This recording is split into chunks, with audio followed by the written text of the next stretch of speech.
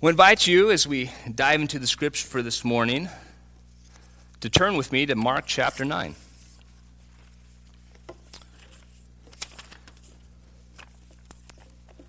And that can be found in your Sanctuary Bible on page, look at that, page 1,000. Wow, look at that.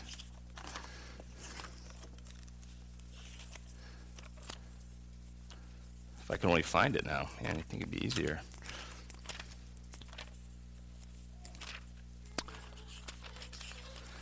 It's Mark chapter 9. We're going to be reading verses 2 through 13.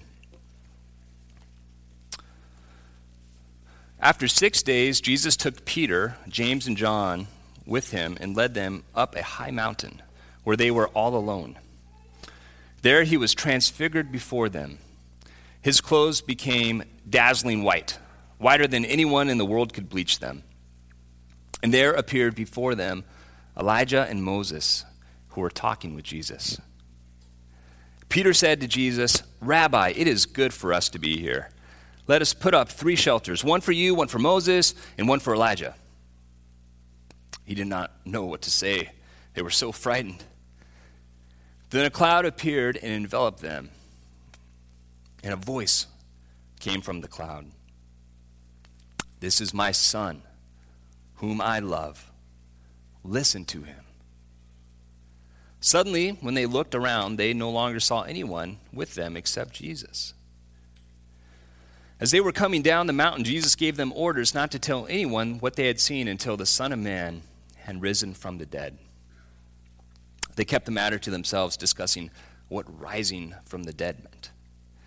And they asked him, "Why did the teachers of the law say that Elijah must come first?"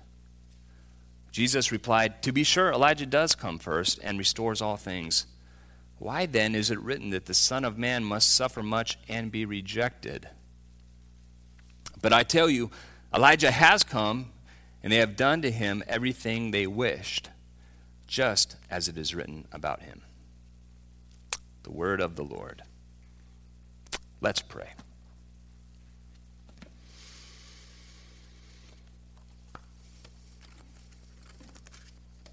Lord, we're grateful for your word this morning, that you reach out to us in love through your word.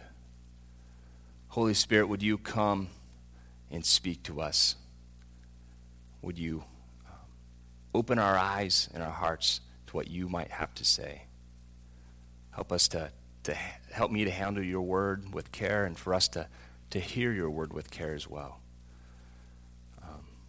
So I pray that the words of my mouth and the meditations of all our hearts would be acceptable and pleasing to you, O Lord, our rock and our Redeemer. Amen. Well, when I was chatting with a few folks before I began my sermon prep at the beginning of the week, what I was going to preach on this week, and I told them that I was going to be preaching on the Transfiguration. And the reaction from several people was the same, which I found kind of interesting. It was kind of like, oh. It's kind of Transfiguration. Okay. And it kind of, it caught me off guard a little bit that there's less than enthusiasm about the Transfiguration. But then I got thinking, maybe we're like Peter, right? And we don't know what to do with it exactly. It's a strange word. It's a strange piece in Scripture, the Transfiguration. But I think it's a wonderful gift to us. I believe God longs to transform and transfigure our imagination, our way of viewing the world through this word he's given us through the Transfiguration. So again, let's dive in. I wanted to say a few contextual things before we kind of get into the bulk of our Scripture this morning. We learned right off the bat, Mark tells us this is 6 days later, 6 days after. And it's important to realize that Mark noted that for a purpose and to look at what 6 days he's referring to. What happened 6 days before? Well, this was 6 days after Jesus told them about his impending suffering, death, and his resurrection. And again, it's not incidental that Mark mentions this. He wants us to keep that in mind before we, to have that in our minds before we look at the Transfiguration. It's as if he's saying there's a logical sequence here. So 6 days after Jesus told them about his suffering, death, and resurrection. Interesting, in that episode, Jesus had asked Peter, who do you say that I am? And Peter had said, you are the Christ. But then Jesus goes on to tell him that the Christ must suffer and be killed and after 3 days rise again. He spoke plainly about this. But then what does Peter do? Peter rebukes him for saying this, to the point where Jesus actually tells Peter, get behind me, Satan. And he goes on to say that whoever wants to be his disciple must deny themselves, take up their cross, and follow him. So 6 days after this sort of really important episode in the Gospel of Mark. Then we learn too, just contextually, that it's Peter, James, and John, Jesus' inner circle, who get the privilege to go up with Jesus up to the mountain. These are the same three that got to accompany Jesus when he rose the girl from the dead in Mark chapter 5. So these folks are Jesus' inner circle. They get to see things that other disciples don't get to see.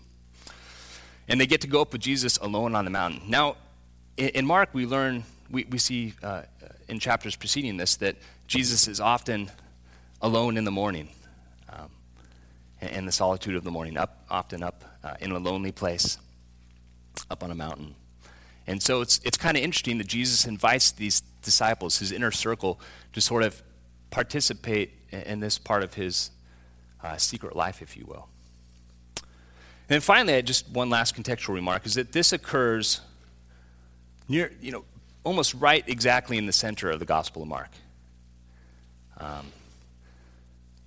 Before this, preceding Peter's declaration that Jesus is the Christ, there had kind of been this question driving Mark, at least the disciples. It's kind of captured pretty well in Mark chapter 4, verse 41.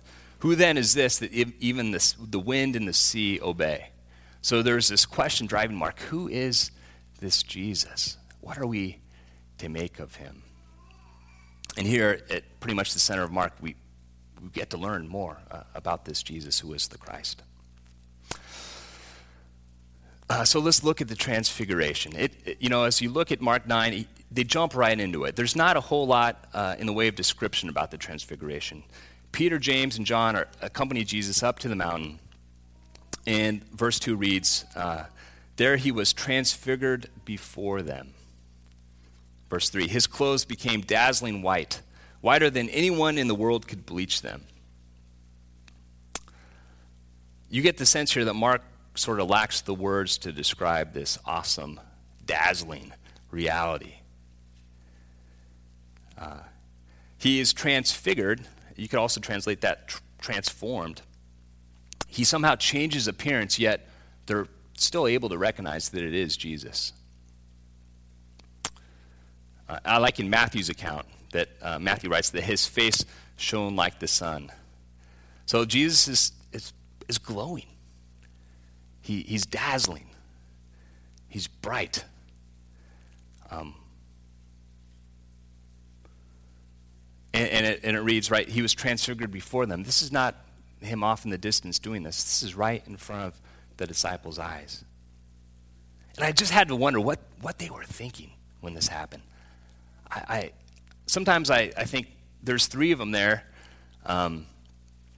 so that they could kind of reassure each other that they weren't seeing things. That it wasn't just something funny that Peter ate, but they together got to experience this awesome, dazzling reality. And that before them is this awesome image. Then we learn that Elijah and Moses are there alongside Jesus. So not only do they see dazzling, glowing, transfigured Jesus, they get to see Elijah and Moses up there as well. It's interesting that they appear, right? I mean, this kind of harkens back to Moses a little bit when in Exodus 34 that when he spent time with the Lord up in Mount Sinai, that he had to cover his face because he was glowing because of the presence of the glory of the Lord. So it kind of harkens back to that a little bit. But we learn that Moses and Elijah appear speaking with Jesus. And we don't learn what they were speaking about. We don't know what kind of conversation they had. It would have been pretty awesome, I think, to hear what conversation they're having. Sometimes I think they were just enjoying fellowship. And somehow we don't really know how Peter, James, and John know that it is Elijah and Moses. Maybe it was just revealed to them by God. Maybe they just kind of know. Well, in peeling back the significance of this, Moses and Elijah are really important figures, as you know, from the Old Testament. Most commentators think that they appear because Moses represents in his person the entirety of the law in the Old Testament. And Elijah represents in his person the entirety of the prophets. So here you have Jesus caught up into the story of Israel through Moses, who represents the law, and Elijah, who represents the prophets. So Jesus here, showing that he's the one who was foretold by the law, the one foretold by the prophets. He inhabits and fulfills the story of Israel, the Christ, the beloved. He's the one to whom the law and the prophets point. He's not just quoting them. He doesn't just point to them. They actually show up where he's at. And what an awesome thing to be revealed to the disciples. Now we get to the, I think, quite hilarious part in Scripture is Peter's response to this awesome reality of the transfigured Lord before him. Apparently, he's one of those guys that just does not like empty space and silence. He has to say something. He has to fill up the space. And he's kind of gutsy in this regard. You may say naive, and he's that too. But anyhow, he sees glory, and he thinks tents for some reason. Let's make 3 tents. I don't know if you think the same way. Maybe he was thinking that, thinking back to his lessons in the Old Testament and the scripture that he knew, that when there was the glory of the Lord, it needed to be tabernacled. Maybe he's thinking that. Anyhow, he says, it's good for us to be up here. Let's make some tents. Which is great, right? I mean, I don't know what I would have said. Anyway, he kind of hijacks the holy moment in some ways. But then the overshadowing comes. And again, for me, it's helpful to try to place yourself in this story as the disciples. I wonder how this felt for them. It says the cloud enveloped them. It overshadowed them. Part of me wonders if they thought they would die out of this encounter, this experience. Then a voice, the voice of God, saying, "This is my son, whom I love. Listen to him." Perhaps a revelation of the Trinity. Jesus, the Son, being there, of course. The cloud, ancient commentators often point out, might be a sign, a symbol of the Holy Spirit, and then the voice of the Father. So the 3 disciples caught up in the Trinitarian presence of God on the mountain. A gift to the inner circle. To those who follow Jesus, who left all to follow him. A glimpse of the King in a hidden kingdom. Confirmation that he indeed is the Christ. They see with their own eyes, they hear with their own ears, they feel in their bones that overshadowing of God that declares, "This is my beloved Son, listen to him." Of course, in Mark 1, in Jesus' baptism, a voice came from heaven addressed to Jesus saying, "You are my Son, with you I am well pleased." Now this time it's a voice for those following him. "This is my beloved Son, listen to him." Listen to the beloved Son, foretold by the law and prophets. Don't try to contain it. You don't even have to do anything yet. Just pay attention. Just be present. Heaven is breaking into earth.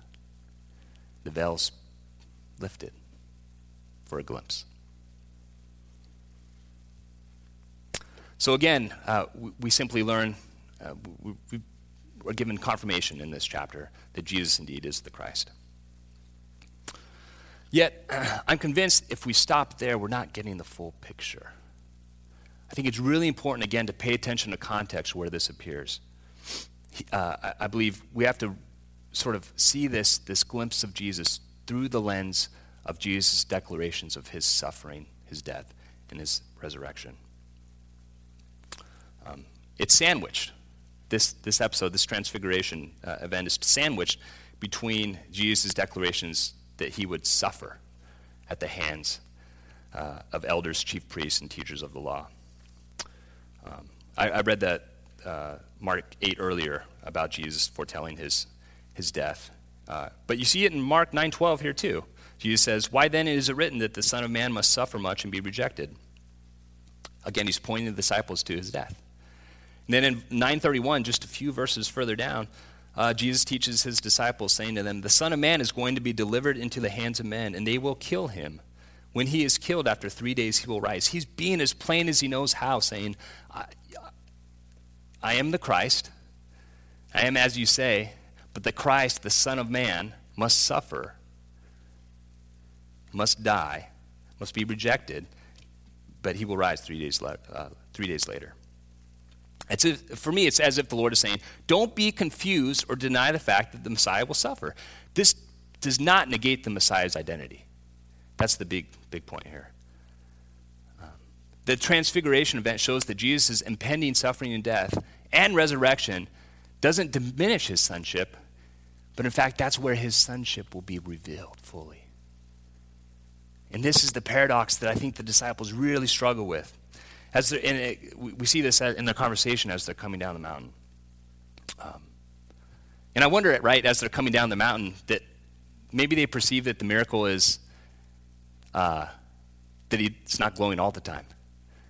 You know, that sort of miracle of the incarnation, that they're with the Holy One right here, right in the flesh. And yet he's sort of hidden. Anyhow, they're coming down the mountain, and it's telling the disciples asked about Elijah coming first. And I think they're wondering how the prophecy about Elijah squares with Jesus' declarations that the Messiah will suffer. And they're pointing to what for them would have been a well-known verse, a verse that they all kind of held on to with great expectation as they were suffering at the hands of Rome. And it's Malachi chapter 4, verse 5. You can turn there if you like. I'll read it.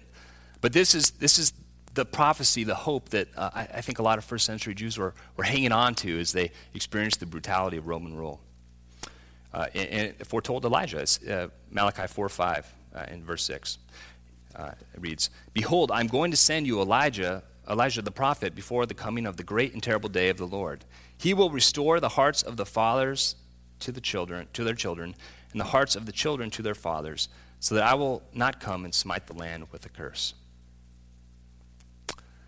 So they read this and they see that Elijah the prophet is coming before the great and terrible day of the Lord. See, they were looking forward to the day of the Lord. That they looked to was the day of reckoning, when Israel would be lifted up and her enemies vanquished. So they had their eyes peeled for Elijah. They're looking for him. They're waiting for him. So they're trying to piece together their understanding that Elijah would restore all things, yet it seems that if Elijah has come, the restoration that they're hoping for hasn't quite taken place. How do these two things square up? I think in some way they're trying kind of indirectly to suggest to Jesus that your ministry should involve suffering because we know Elijah is going to restore all things. Don't you know that, Jesus? Scripture says Elijah is going to restore all things. Why are you talking about suffering?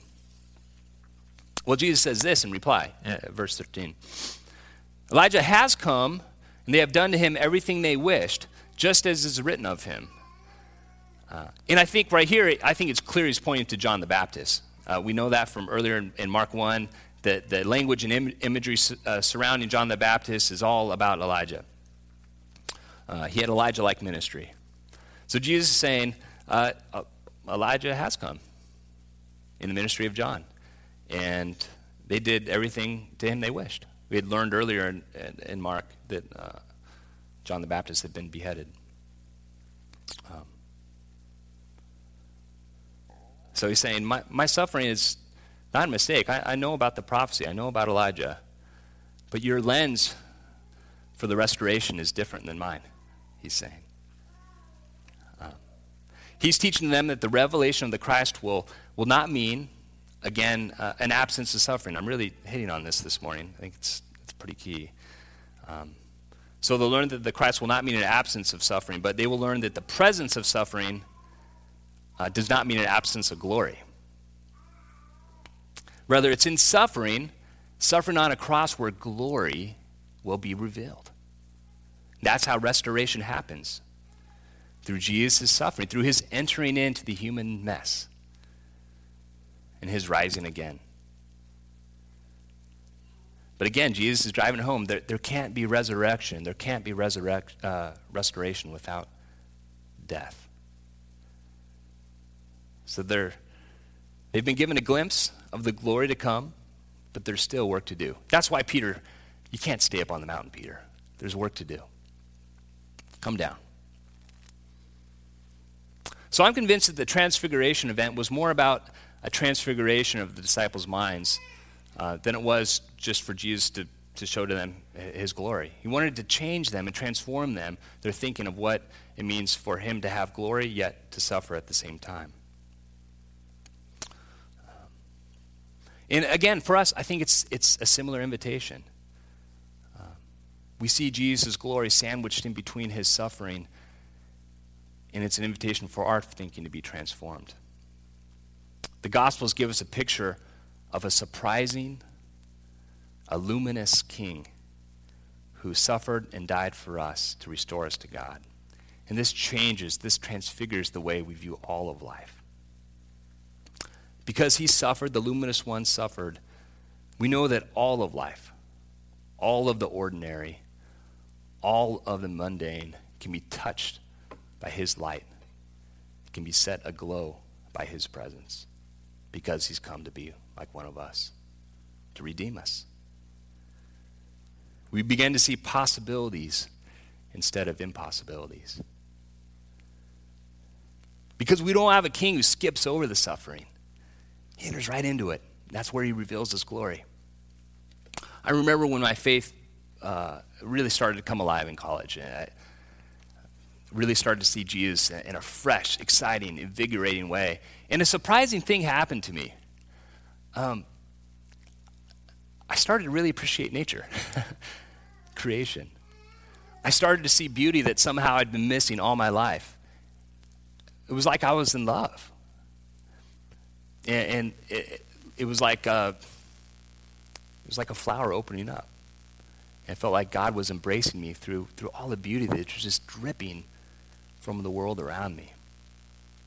My vision had been transformed from looking down at myself all the time to having my head up and seeing his glory everywhere. Ablaze with life, this creation is. And I think that's what the Transfiguration teaches us, that not only the beauty of nature can be transformed, not only can we have our eyes open to his presence there, but everywhere. Because we have the King who suffered and died. And he longs for us to know possibility where we only see impossibility. He wants to give us his vision and his eyes. But our biggest roadblock, I think, are our good intentions. We end up trying to control Jesus in an attempt to avoid our anxiety, our fear, and our attempt to push through what we think we know is best. And we see this in Peter, right? We try to hijack holy moments. Jesus, it's good that we're here, so I'm going to take it in my own hands to make sure that we stay right here. Nowhere else. We're staying right here. Or on the flip side, Jesus, it can't be good that we're here. I'm going to just jet out of here. I'm out of here. Let's go. There's no way you'd want me to stay here. Instead of taking the time to listen to the Spirit's leading, to listen to Jesus, the beloved Son, in whatever situation that we're in. In other words, don't jump to definition about your situation without the Spirit's interpretation of it. That sounds kind of metaphysical, right? A little bit abstract. So I've been thinking just a way to spell it out a little bit easier. So I think what we're tempted to do is to experience life and then jump right into a reaction. So something happens and we immediately react to it. And Peter does this all the time. He did it in Mark 8 when he began to rebuke Jesus, and then he gets called Satan in return because he was afraid. He wanted Jesus to suffer and die. But he also reacts when he sees Jesus' glory, saying, I better react to this situation and contain it right here and now. Both times he in effect, is rebuked. And again, we often live out of reaction too. When somebody cuts us off in traffic or angers us or something at work falls flat on its face, something's done to us that we don't think we deserve, we're prone to lash out and react. Or even when things go well, we're prone to sort of pat ourselves on the back maybe, or bask in the glory, or assume that God's will is always on the road to our glorification. But what we get wrong is we don't take time to listen to the beloved Son in whatever situation that we're in. We're trying to experience reality without Christ as our lens. We're sort of bouncing from reaction to reaction, from high to low, low to high. But again, the Transfiguration offers us, I think, a different glimpse at viewing the world, different way of viewing the world.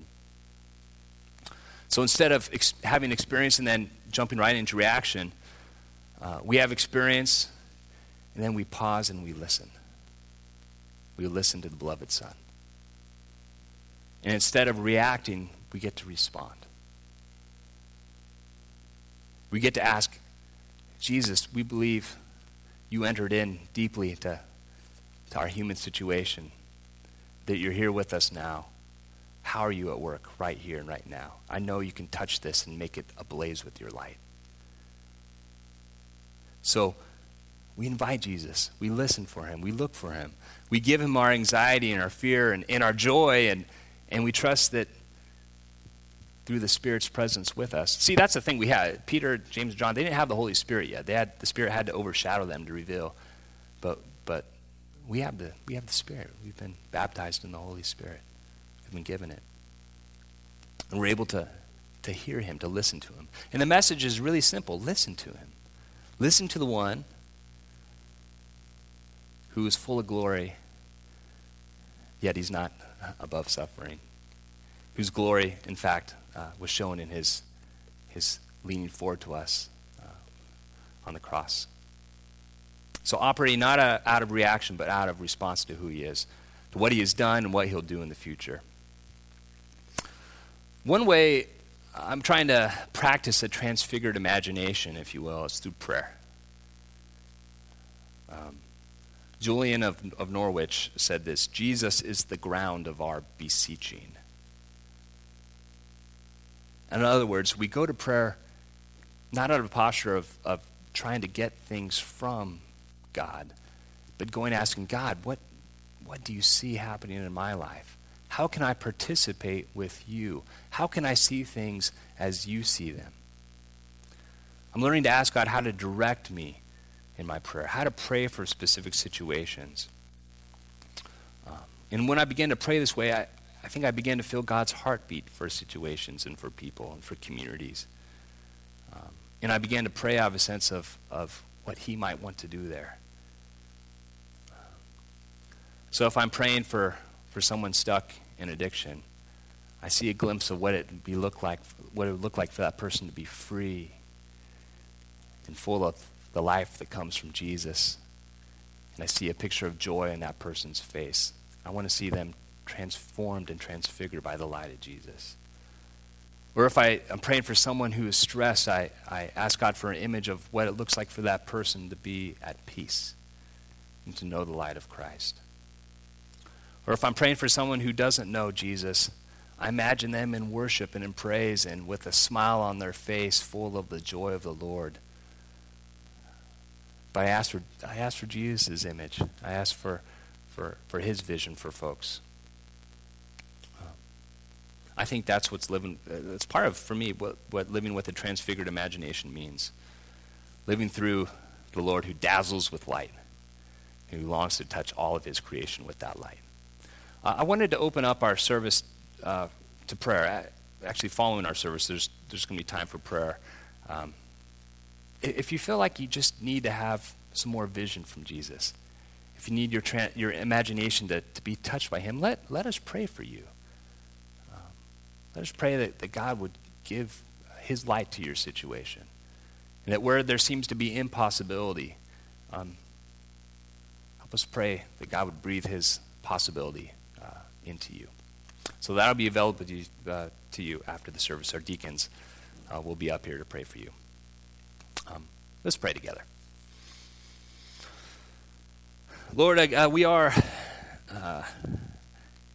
drawn to gaze upon you and your transfigured glow, and it's mysterious and wonderful, Lord, and we're tempted, I think, to sort of want to contain you or sort of just stay there in that sort of lovely place. Lord, but we ask that you would show us through your light more of who you are and what it looks like to follow you and to see you in all the different areas of our life. We want to see how you see. We want to have the hope that comes from knowing you, who entered deeply into all our mess and yet revealed your glory to us on your cross, paying your life as a ransom for many, and who rose again, showing that you're victorious over sin and death. Lord, we give you, again, our lives, our heart today. In the name of Jesus, amen.